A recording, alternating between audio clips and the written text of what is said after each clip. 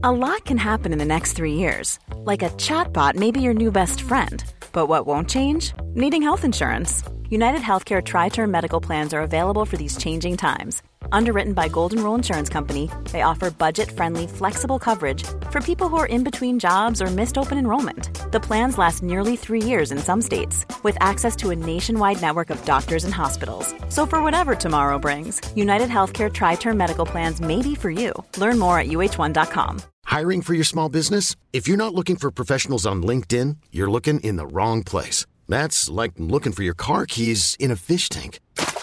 LinkedIn helps you hire professionals you can't find anywhere else, even those who aren't actively searching for a new job but might be open to the perfect role. In a given month, over 70% of LinkedIn users don't even visit other leading job sites. So start looking in the right place. With LinkedIn, you can hire professionals like a professional. Post your free job on linkedin.com/achieve today. Hey, I'm Ryan Reynolds. Recently, I asked Mint Mobile's legal team if big wireless companies are allowed to raise prices due to inflation. They said yes. And then when I asked if raising prices technically violates those onerous two-year contracts, they said, "What the f*** are you talking about, you insane Hollywood ass?"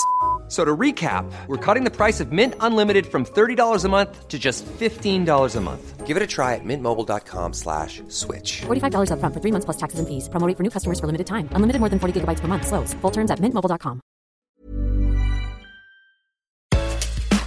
Hello, and welcome to Food Network Obsessed. This is the podcast where we dish on all things food with your favorite chefs, food influencers, and Food Network stars. I'm your host, Jamie Sire, and today we have a talented Ethiopian chef with a Michelin star-studded background with us to talk about the rituals of her childhood. She is a chef, an absolute delight to talk to. It is Fariyal Abdullahi.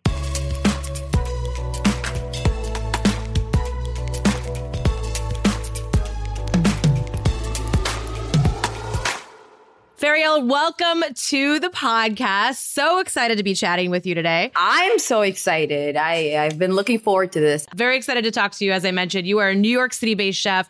Your star is shining so bright right now in the food world. And we're going to get to that in a little bit. But I actually wanted to start off the conversation by touching a bit on your background and some of your earlier experiences with food and cooking. You were born and raised in Ethiopia. So I was wondering if you could just kind of paint us a picture of what your childhood home, your day-to-day life looked like back then. Yes. So I was born and raised in Addis Ababa, which is the capital city of Ethiopia. We're such a community-based country. So most of my childhood was spent with millions of people around, whether it was at home or we were visiting family. I just grew up with a huge community. I have to admit, I was stalking your Instagram earlier. I just love all of the childhood memories that you share with your followers, whether it's picking up a sheep every Friday on the way home from school, your mom's Sunday coffee ceremony. Yeah. Can you talk a little bit more about some of these memories that tend to fill your mind when you are maybe feeling nostalgic for home? So the way I grew up with food, we knew where everything came from. Like there was very little things that came in packages with expiration dates and stuff like that. Like I knew where my protein came from. So what I was talking about in my Instagram post is one of my favorite memories. And for me, this was normal because that's all I knew. Every Friday after school, my brother would pick us up from school and we would stop by, it's called Begtara, which is like a sheep herding farm.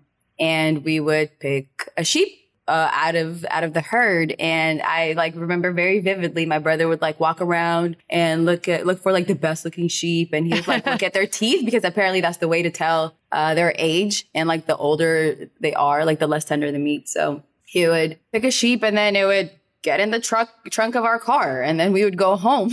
Wow. And then I would watch that sheep get, slaughtered for our consumption for that week. And then, my mom would go ahead and separate it based on the dishes she would want to make. So, the oxtails for what, or for soup, for kitzvah and all that stuff. And then that's what we would eat for a week. And even our dairy, we never bought milk from the grocery store. And this isn't for every single family in Ethiopia. This is just my very own experience. Mm-hmm. We would get milk delivered very fresh, 2 or 3 times a week. In the morning, this kid would deliver it and it's raw milk, fresh from the cow. And I remember touching it and it would still be warm. And that's how close we were to our food. And then my mom would boil it and then we would, drink our fresh milk before we went to school. I love hearing those stories. And I imagine this, connectedness with the food that you kind of grew up with that really shaped your perspective on food throughout your life. How have those experiences really, shaped your POV now? When you're that close to your source of food, there's just a huge amount of respect for it. There was no food waste for me growing up. When you've looked into the eyes of the animal that you're consuming, it gave up its life to nourish you. Mm-hmm. So you make sure nothing goes to waste. And that's from every part of it to the skin. We make sure that we give it to somebody that can use it in one form or another. So absolutely zero food waste. Also, seasonality is such a huge thing for me because in Ethiopia, we only have a wet and a dry season. I remember every rainy season coincided with, that's when we grew corn. Mm. So every time it rains here, I crave corn because when we were kids, my mom would just put some corn and roasted on charcoal, and that association for me, every time it rains here, I'm like, where's my corn? I need it. So seasonality and also just no food waste. You have to respect where your food came from. And also, I knew most of the people that grew my food and I knew how much hard work went into it. That definitely gives you a different perspective than most people, especially here in the States. Do you remember the first thing that you ever learned to cook? I do. So I was actually breastfed until I was 2. So when she was trying to wean me off, I had this thing where I'd wake up in the middle of the night and just ask for milk because I would be hungry. And she kind of tricked me with a substitute. I had a sweet tooth when I was a kid. So she would bake a sponge cake and she would fill the middle with jam and then top it with confectioner sugar. So a couple times a week, she would bake it so that when I wake up in the middle of the night, I would have that to eat instead of me asking for milk. And every time she would bake that, I would be around because I loved licking the batter. But that just continued into until I was 7 or 8. And at one point I'm I've seen you make this a billion times. Can I just do it myself? And that was the first thing. I'm I guess I bake now. I was 8. Do you still make that dish now? No, I haven't since I left Ethiopia. I could use it though. Little comfort food, here and there. Yeah. What's one food you grew up with that you wish everybody could experience? Is it that one or is it something else? A lot of people have had sponge cake. I would say my mom's biryani, it's a rice dish that you cook with a protein. And she usually makes it with either lamb or chicken. And then she serves it with crispy shallots and a jalapeno chutney. It's just the perfect dish. And every time my friends used to come over, because it's very specific to my tribe. So every time my friends come over, they'd be like, yo, is your mom making biryani today? We'll pull up. We will come through. That's awesome. Do you still have a lot of family there? Yeah. So my brother still lives there. He took over the family business and, he still lives in our home. I go back frequently to visit, but I also have a nonprofit with my friends. We build schools in rural parts of Ethiopia. So I try to make it back as often as I can. That's amazing. How did that get started? So my best friend, he moved to the States when he was very young. He hadn't been back home to Ethiopia. And the first time he went to visit was 20 years after he'd moved here. So he went back to his village and he went back to his elementary school. And when he came back, he was just so touched by how little they had. And he was telling me a story and he's like, I would at least love to build them a library. And I'm like, how much would it cost? And he's like, well, I mean, in American dollars, probably 2,000. And I'm like, let's do it. Let's build them a library. Yeah. And then so he started a nonprofit. And from there, we're like, let's just build entire schools. We could spend all year raising funds and then build schools from there. So we've been doing it for the last 7 years. And this year we're building our 6th school. Wow. Yeah. And we've expanded into other projects too. So in rural parts of Ethiopia, it's usually the boys that go to school because the girls spend a lot of time taking care of just home duties. And most of them don't have access to water. So it'll be a long trek to go to the river. They'll spend a couple hours going to the river, getting water for whatever amount of water that they need for the family that whole day, and then they'll come back. So we noticed that a lot of girls weren't attending school, and that was the reason. So now we also build water pipelines to individual homes. So that frees up the girls. They don't have that duty anymore. So they can go to school. And now there's schools that they can actually attend. So yeah, that's incredible. I mean, what is that like for you to be able to give back to the community that you grew up in and help some of those people there? It's very special. The name of the foundation is Take Care of Home. And that's exactly what it feels like, taking care of home, because I know every single opportunity that I've had, being able to move to America and living out my dreams wouldn't have happened if I didn't have a good education. That was something that my mom stressed from the very beginning. We all went to private schools, all my siblings and I. And I know if I had not been given that opportunity, I wouldn't be where I am today. And I've always had guilt from the brain drain. Like most countries like Ethiopia, one of the biggest things that happens is everybody that has the ability to get an education, they leave. So all the educated people usually leave the country. That's not to say that, they don't have amazing people back home. But I've always had that guilt. So this is one way of me ameliorating that guilt, because I know I'm giving the same opportunity that I had. Well, let's talk about your move. You moved to LA when you were 16 with the dream to become a doctor. So first of all, why medicine? This is my theory, right? There's only 3 respectable careers you could have as an Ethiopian. And this is, when I tell you, it's like very standard across the board. Every single family, you have to be a doctor, lawyer, or engineer. That's it. Your parents raise you to be one of those 3 things. That's the only thing for every single family. And then I'm the youngest of 6 siblings. And of course, that's what my older siblings did. My brother's an immuno-oncologist. He's married to a neurosurgeon. My sister's an internal medicine, and her husband's also an internist. So I had to follow those footsteps. So I'm like, okay, I guess that's what I'm going to do. Go to America and be a doctor. But I didn't.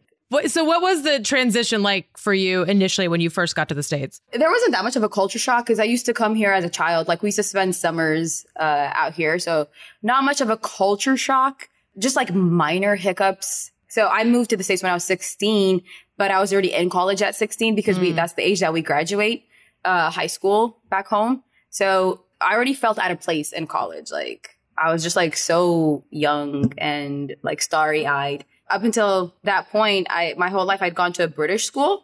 So I didn't have a British accent because I grew up watching so many American movies, but I spoke British English. So there's so many words that don't exist here in America.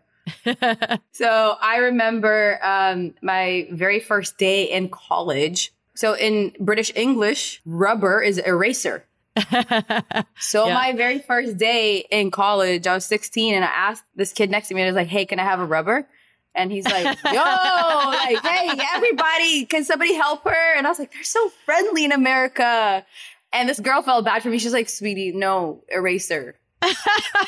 That's what you want. You need an eraser. I'm like, what is that? What is an eraser? So things like that. And struggling in chemistry class, I remember getting my tests back and I would get so many things wrong and I'd compare it to my friends and we had the same answer. And I'm like, aluminium. And she's like, that's not an element. It's aluminum. And my teacher kept grading me wrong. And I'm like, but it's the same thing. So small hiccups that I had to overcome and learn American English versus British English. What was the moment that you were like, all right, this isn't for me. I would rather do something else, AKA go to culinary school? Yeah. So I'd always known that I wanted to cook for a living.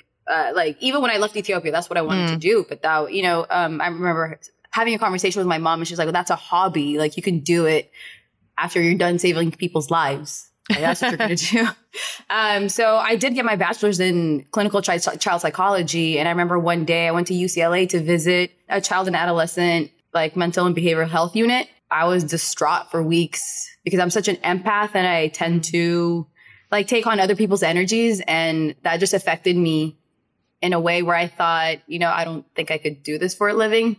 I could help from afar, but I just need to be in a kitchen.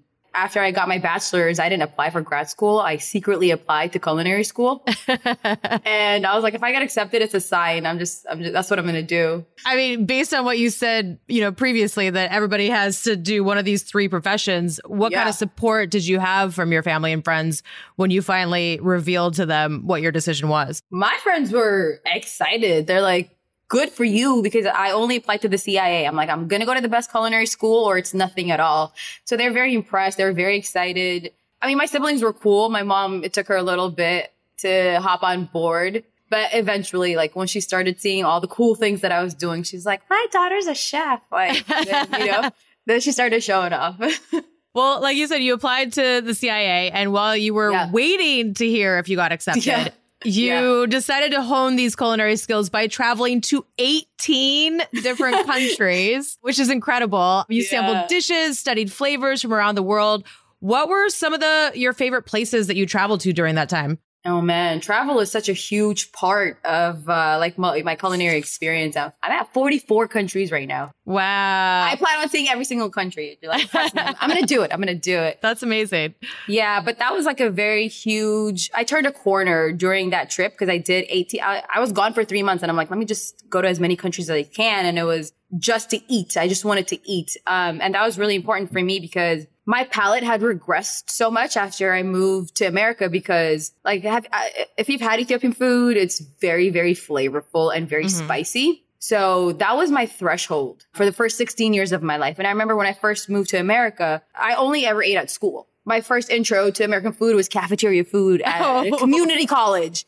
And I'm like, this is the worst thing. Like so bland, right? Bland. There's no flavor. And way before Beyonce coined it, I used to walk around with hot sauce in my bag because I just needed to impart flavor. But I really did regress because it turned me off of so much food. I'm like, I'm either going to eat at home or the only thing I liked eating was, I remember the first time I had like bagel and cream cheese. I'm like, what is this? This is great. So it was either Ethiopian food at home or bagel and cream cheese. And that was it. So when I traveled to these countries, it just opened up my palate up again. I remember having paella for the first time in Spain because Ethiopia is a landlocked country and seafood is not a thing. And I was like, what is bacalao? Like, what are you guys doing with these? But it was just so new to me and just so flavorful. So opening up my palate to brand new things that I never tried before, like even being in Turkey, having like lahmacun and dolma. And I'm like, what? Like you can spice meat with these warm spices? Like what? Like just so many brand new things that I never tried before. And like Mexico. And I'm sure I was a Mexican in my past life because I'm obsessed with their food so much. But yeah, it opened up my palate to all these new things. And I'm like, okay, I could eat more than Ethiopian food and bagel and cream cheese. You were then accepted you attended CIA and then after graduation moved to Copenhagen and worked at Noma, which is, for anyone that doesn't know, widely considered one of the best, if not the best restaurants in the world, 3 Michelin stars. How did that opportunity come about and what was that experience like for you fresh out of school? So when I went to culinary school, most of my cohort, they already had prior experience. They'd either worked in a restaurant or something. I was going in there with no experience. So I needed to be on the fast track. And I remember when we were close to graduation, we were, sitting in a circle and everybody's talking about, okay, after graduation, I'm going to do this, I'm going to do that. And they asked me and I'm like, I want to work in the best restaurant in the world. And they're like, what? And they're like, that's Noma in Copenhagen. I'm like, yeah, that's where I'm going to go. Everybody's like, okay, good for you. Like not really believing in me. And I was like, it makes the most sense. We're at the CIA. Like we have so many connections here. And I had a chef instructor who was from Denmark and he had done a project with them for like 2 weeks. And I asked him to write me a letter of recommendation and he wrote me one and I got accepted. Wow. And right after graduation, I was on a plane to, Copenhagen. I'm like, you guys, you have to believe in yourself, but also use the opportunities that you have. What are you talking about? You're going to, do internships and stuff. I'm like, no, I'm going to Noma. So what was it like working in that kitchen? It was very intense. That was my first introduction to the long hours of working in a kitchen. Just like, 14 to 16 hours on your feet all day. But I was so fortunate. They have, it's changed since I've been because they've changed locations, but they have 3 kitchens. They have the test kitchen. They have the prep kitchen, which is where most interns, do like the tedious work, like picking lemon thyme with tweezers for like 6 hours. And then there's a production kitchen downstairs where they do all the cooking. Depending on your own attitude and experience, that determines where you work, but most interns spend a lot of time in the prep kitchen. And I remember after a month getting to work downstairs in the production kitchen and I was so excited. And I just got to do so many cool things. Like we cooked at the Mad Symposium and I was like fresh out of culinary school. There are all these chefs that were attending the Mad Symposium that I spent I like reading about them in textbooks like Alan Ducasse, Alan Passad, like just so many chefs that are now eating and I'm getting to cook for them. And it was just like such a huge blessing. And I remember specifically that week was so stressful because like they spend months planning for this event and everything has to be perfect. So for that week, all interns were upstairs. And I remember, it was just like picking my lemon thyme and production was about to start. And Rene Redzepi came upstairs and he's like, why are you not downstairs? And I'm like, me? Yes, chef. Like just like ran downstairs. And I was like one of only 2 interns that was cooking for all these chefs at the Matt Symposium. I'm like, I'm putting my head down and doing the work. I'm so happy to be here. Wow, that sounds like an incredible experience. I mean, I don't think we have a lot of guests on here with, a knowledge of Scandinavian cuisine. So I would love to hear even just a little bit more about kind of some of the hallmarks of dishes in Denmark and their approach to dining. In Denmark, they have something called the Law of Jente, and it's kind of like a social construct where you should be very content with the bare minimum. So you shouldn't try to outdo your community and have like these huge ambitions. And I think that's very much portrayed in their food. A lot of things are very simple and very basic. Denmark is a very cold country. So they have a lot of dishes with potatoes, like things you're able to grow in cold countries. So they have a lot of dishes with potatoes and like brassicas, a lot of cabbage. And most of their staple food kind of stuck around from pre-industrial revolution times where things were born out of necessity. So like a lot of their food for preservation, like most of their meats are smoked or cured or brined, pickled, fermented. And they have a huge coastline, so there's a lot of seafood. Yeah, I hadn't had any Scandinavian food before I moved there. So, like a very typical lunch for them would be an open sandwich. So they'd do like a pickled herring on rye bread. It's called smørrebrød. Pretty sure I never learned how to pronounce it very properly. And then they're also very communal. So like dinner, they would eat. They have a lot of pork. Most of their dishes are pork. I loved eating there a lot. How long did you stay there and what kind of motivated you to come back to the States? I was there for about 6 months and I would have, stayed and continued to work there. But at the time I was in America on a green card and you're not allowed to be gone more than 6 months at a time. So it required me to come back every 6 months and that just wouldn't have worked. I know a few years ago, you decided to kind of take a step away from working in restaurants. You took a year off to really prioritize your mental health, your physical well-being. What was that year off like for you?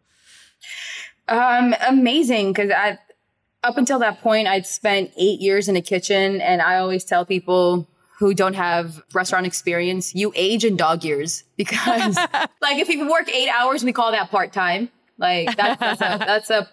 That's a half shift. Yeah. But standing on your feet all day can take such a toll on you. And the intensity of the kitchen can take such a mental toll on your mental health. And I remember starting to have back problems before I hit 30 and I went to the doctor, got an MRI and she's like, yeah, you actually have arthritis in your lower back and your knees and you have carpal tunnel in both your wrists, cubital tunnel in your left elbow. And I'm like, what?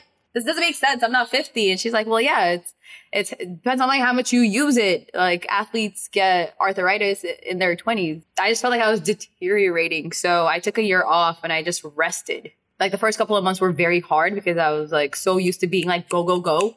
And I'd wake up and there was nothing to do and it would drive me crazy. I'd have so much anxiety. But then I was just slow down, spend time with your family. You've missed so many important milestones that for your family, weddings, graduations, birthdays, funerals.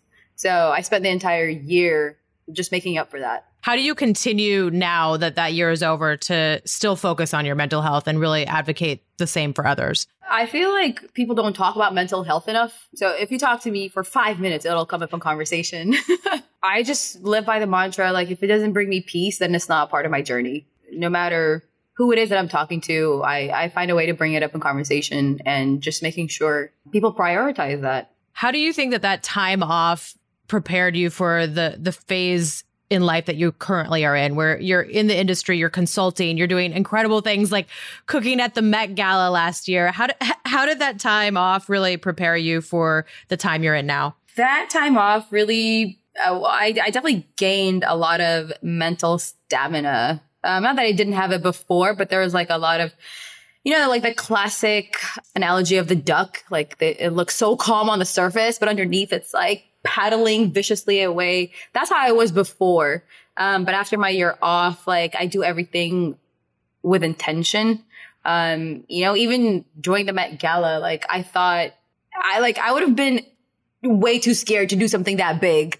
But, after the year, like learning how to live in the present and just taking things one at a time, it prepared me to take on much bigger challenges.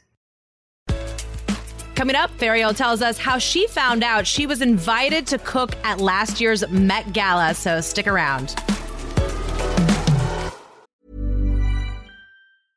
A lot can happen in the next 3 years. Like a chatbot may be your new best friend. But what won't change? Needing health insurance. United Healthcare Tri-Term Medical Plans are available for these changing times. Underwritten by Golden Rule Insurance Company, they offer budget-friendly, flexible coverage for people who are in between jobs or missed open enrollment. The plans last nearly 3 years in some states, with access to a nationwide network of doctors and hospitals. So for whatever tomorrow brings, United Healthcare Tri-Term Medical Plans may be for you. Learn more at uh1.com. This is Paige, the co-host of Giggly Squad, and I want to tell you about a company that I've been loving, Olive & June. Olive & June gives you everything that you need for a salon-quality manicure in one box. And if you break it down, it really comes out to $2 a manicure, which is absolutely insane. It's also so easy to get salon-worthy nails at home with Olive & June. The difference between how your nails used to look when you did them yourself and now with the Mani system is a complete game changer. The best thing about Olive & June, too, is it's a quick dry. Dries in about 1 minute, lasts for 5 days, and full coverage in up to 1 to 2 coats. Visit oliveandjune.com/perfectmani20 for 20% off your first system. That's oliveandjune.com/perfectmani20 for 20% off your first system. Hiring for your small business? If you're not looking for professionals on LinkedIn, you're looking in the wrong place. That's like looking for your car keys in a fish tank.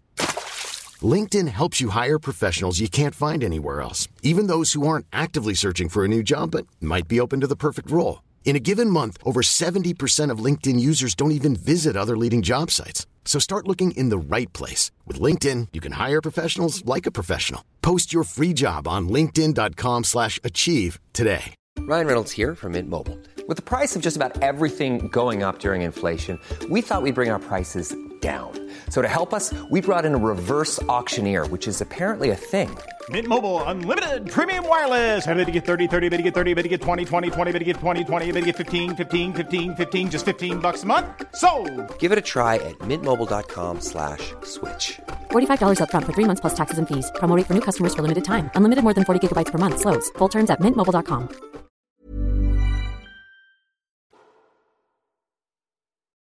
I want to hear more about the Met Gala because I saw that you actually thought the invite was a prank initially. Is that true?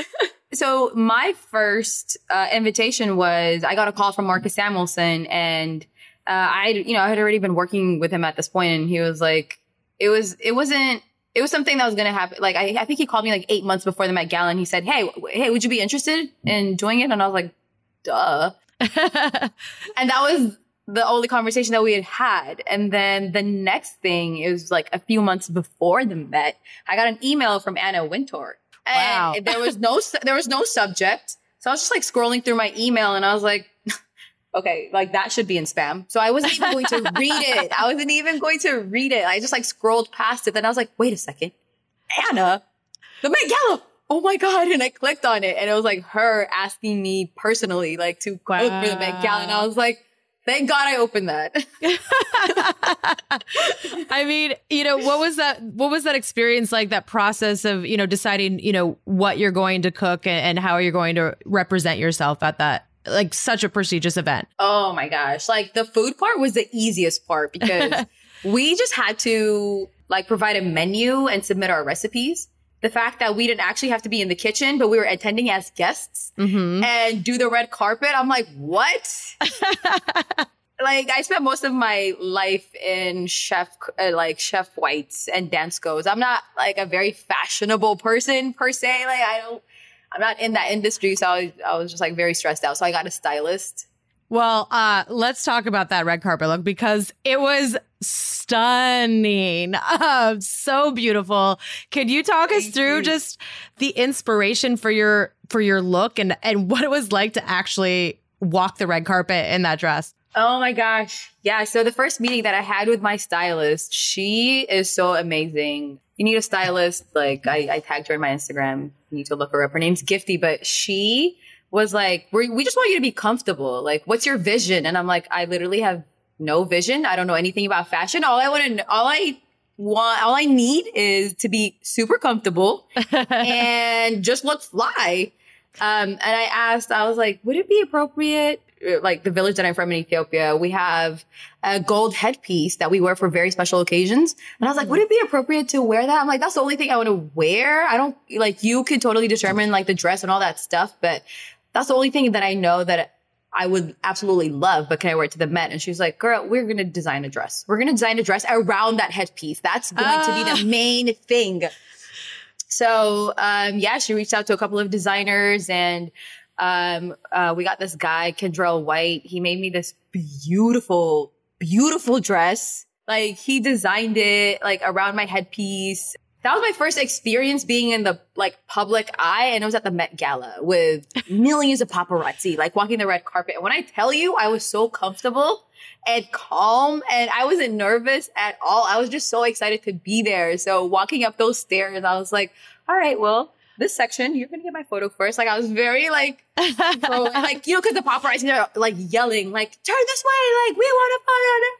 And I'm like, no. Very calm. Wait your turn. Calm. Yeah. Wait your turn. No, excuse me, ma'am. Can you fix my dress? Thank you.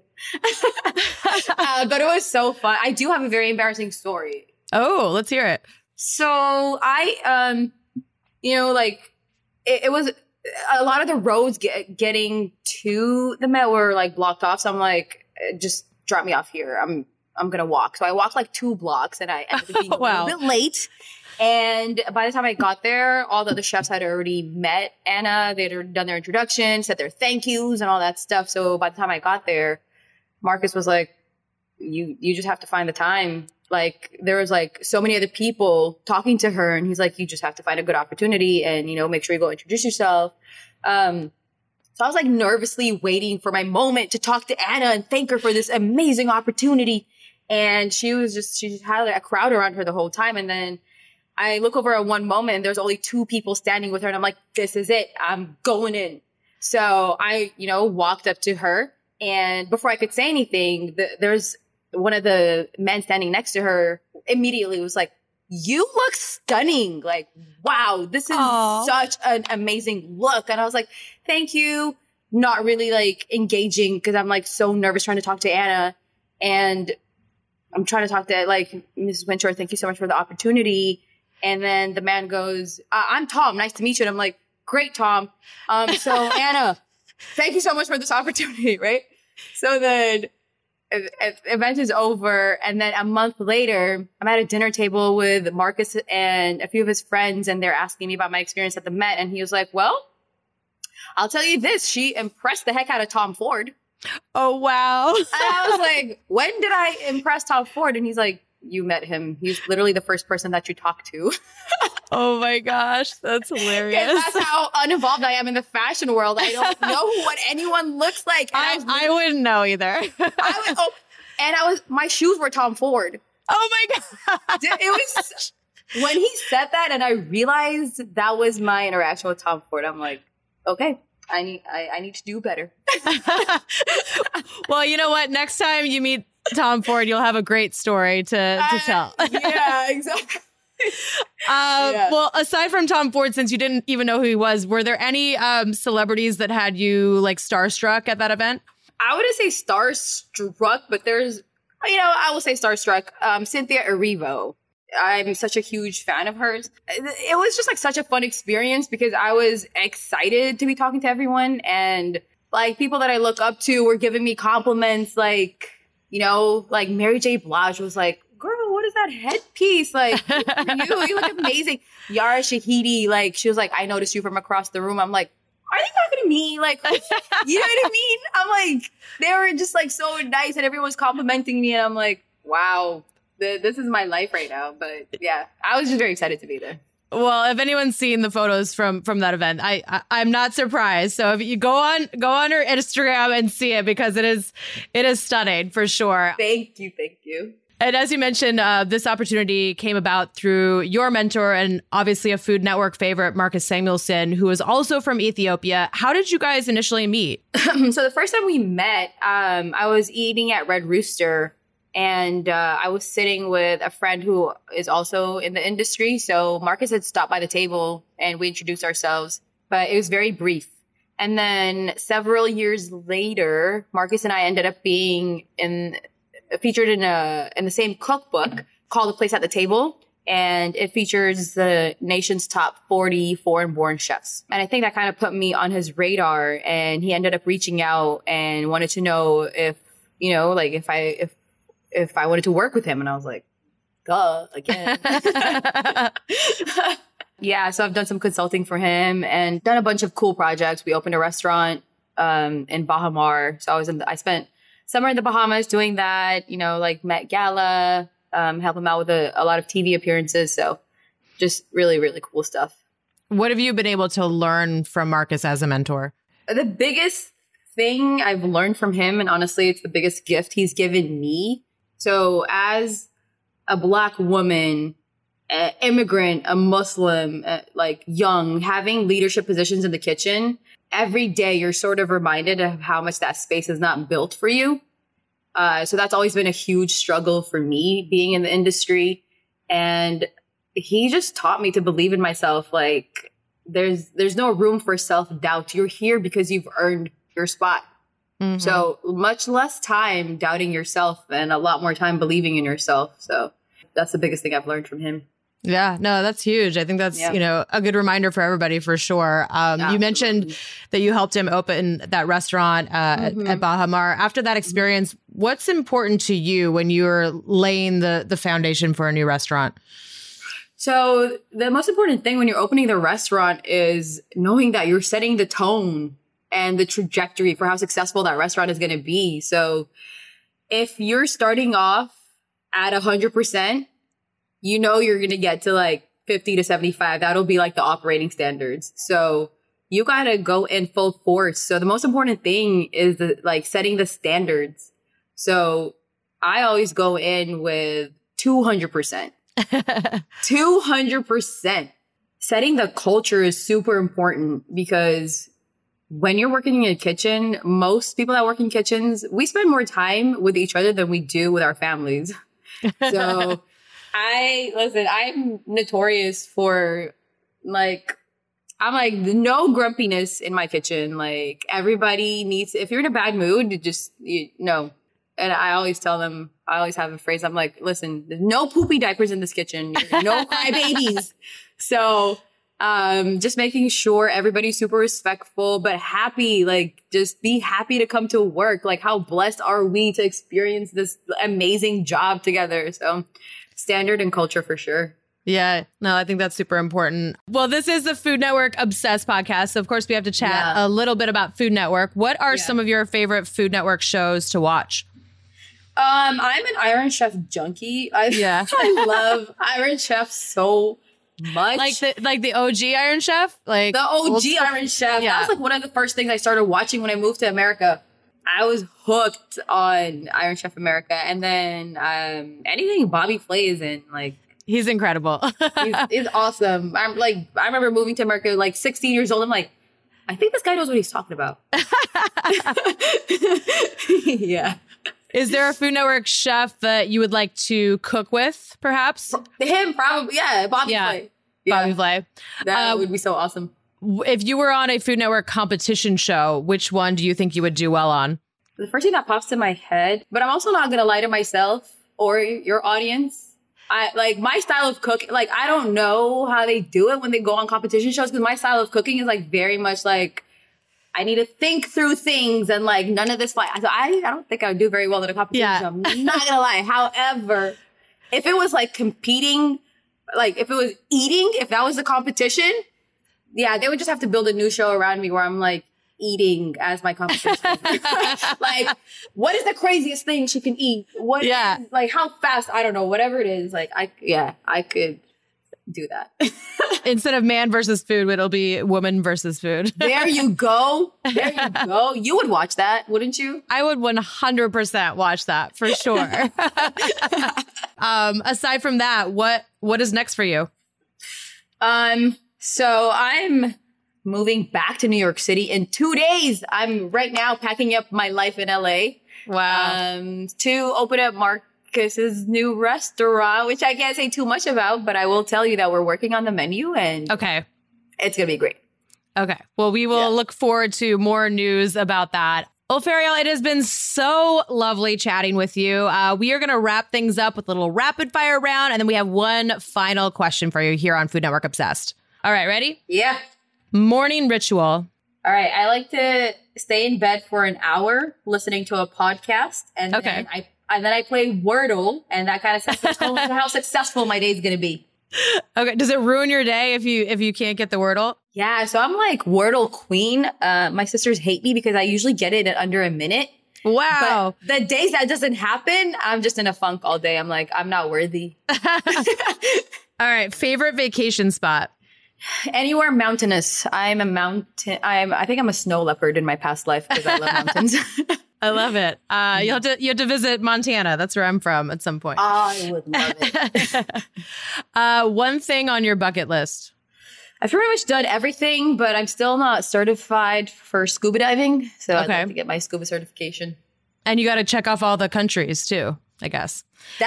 Yes. Like, what is it? 150 left to go. That's it. Okay. Favorite comfort food? Dark chocolate. Song you can't stop listening to? I'm kind of on a Doja Cat kick right now. I can't stop listening to her. Yeah. And I just watched her at Coachella and I'm like, she's such a great performer. So that's awesome. Person you would most like to have dinner with?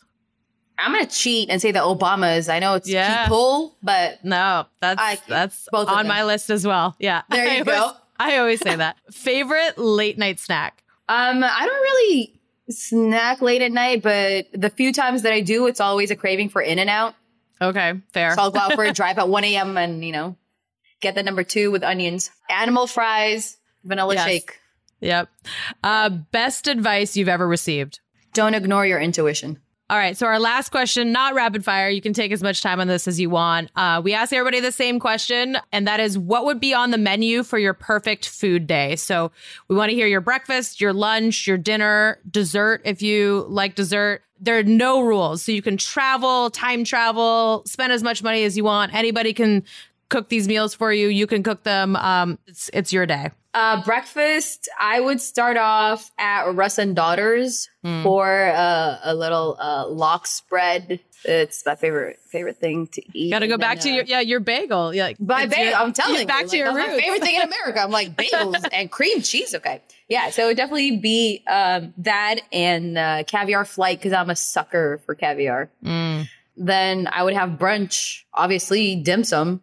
Oh yes, I'm not gonna get full from like bagels and caviar.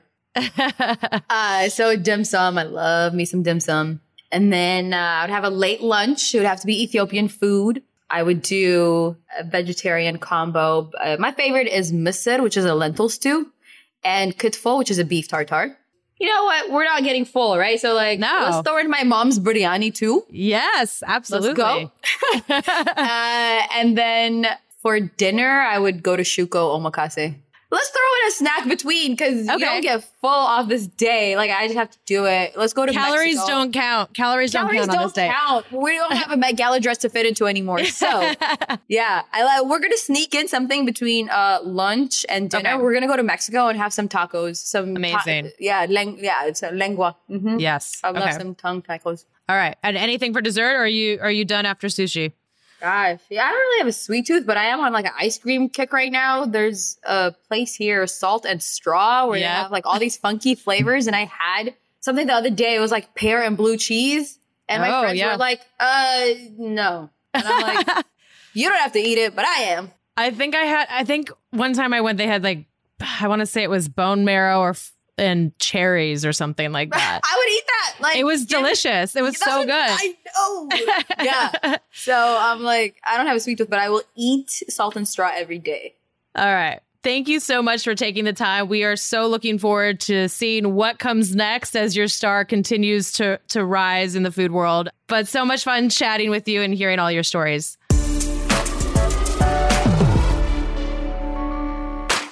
Such a joy to get to know Fariyal and learn more about her roots and the traditions that have shaped her as a person and a chef. I know there is a very bright future ahead for her. Thanks so much for listening. Make sure to follow us wherever you listen to podcasts so you don't miss a thing. And if you enjoyed today's episode, please rate and review. We love it when you do that. That's all for now. We'll catch you foodies next Friday.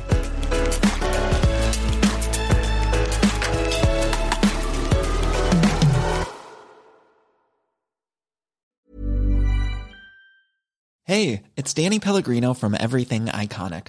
Ready to upgrade your style game without blowing your budget? Check out Quince. They've got all the good stuff, shirts and polos, activewear, and fine leather goods, all at 50 to 80% less than other high-end brands. And the best part? They're all about safe, ethical, and responsible manufacturing.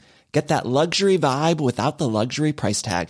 Hit up quince.com/upgrade for free shipping and 365-day returns on your next order. That's quince.com/upgrade.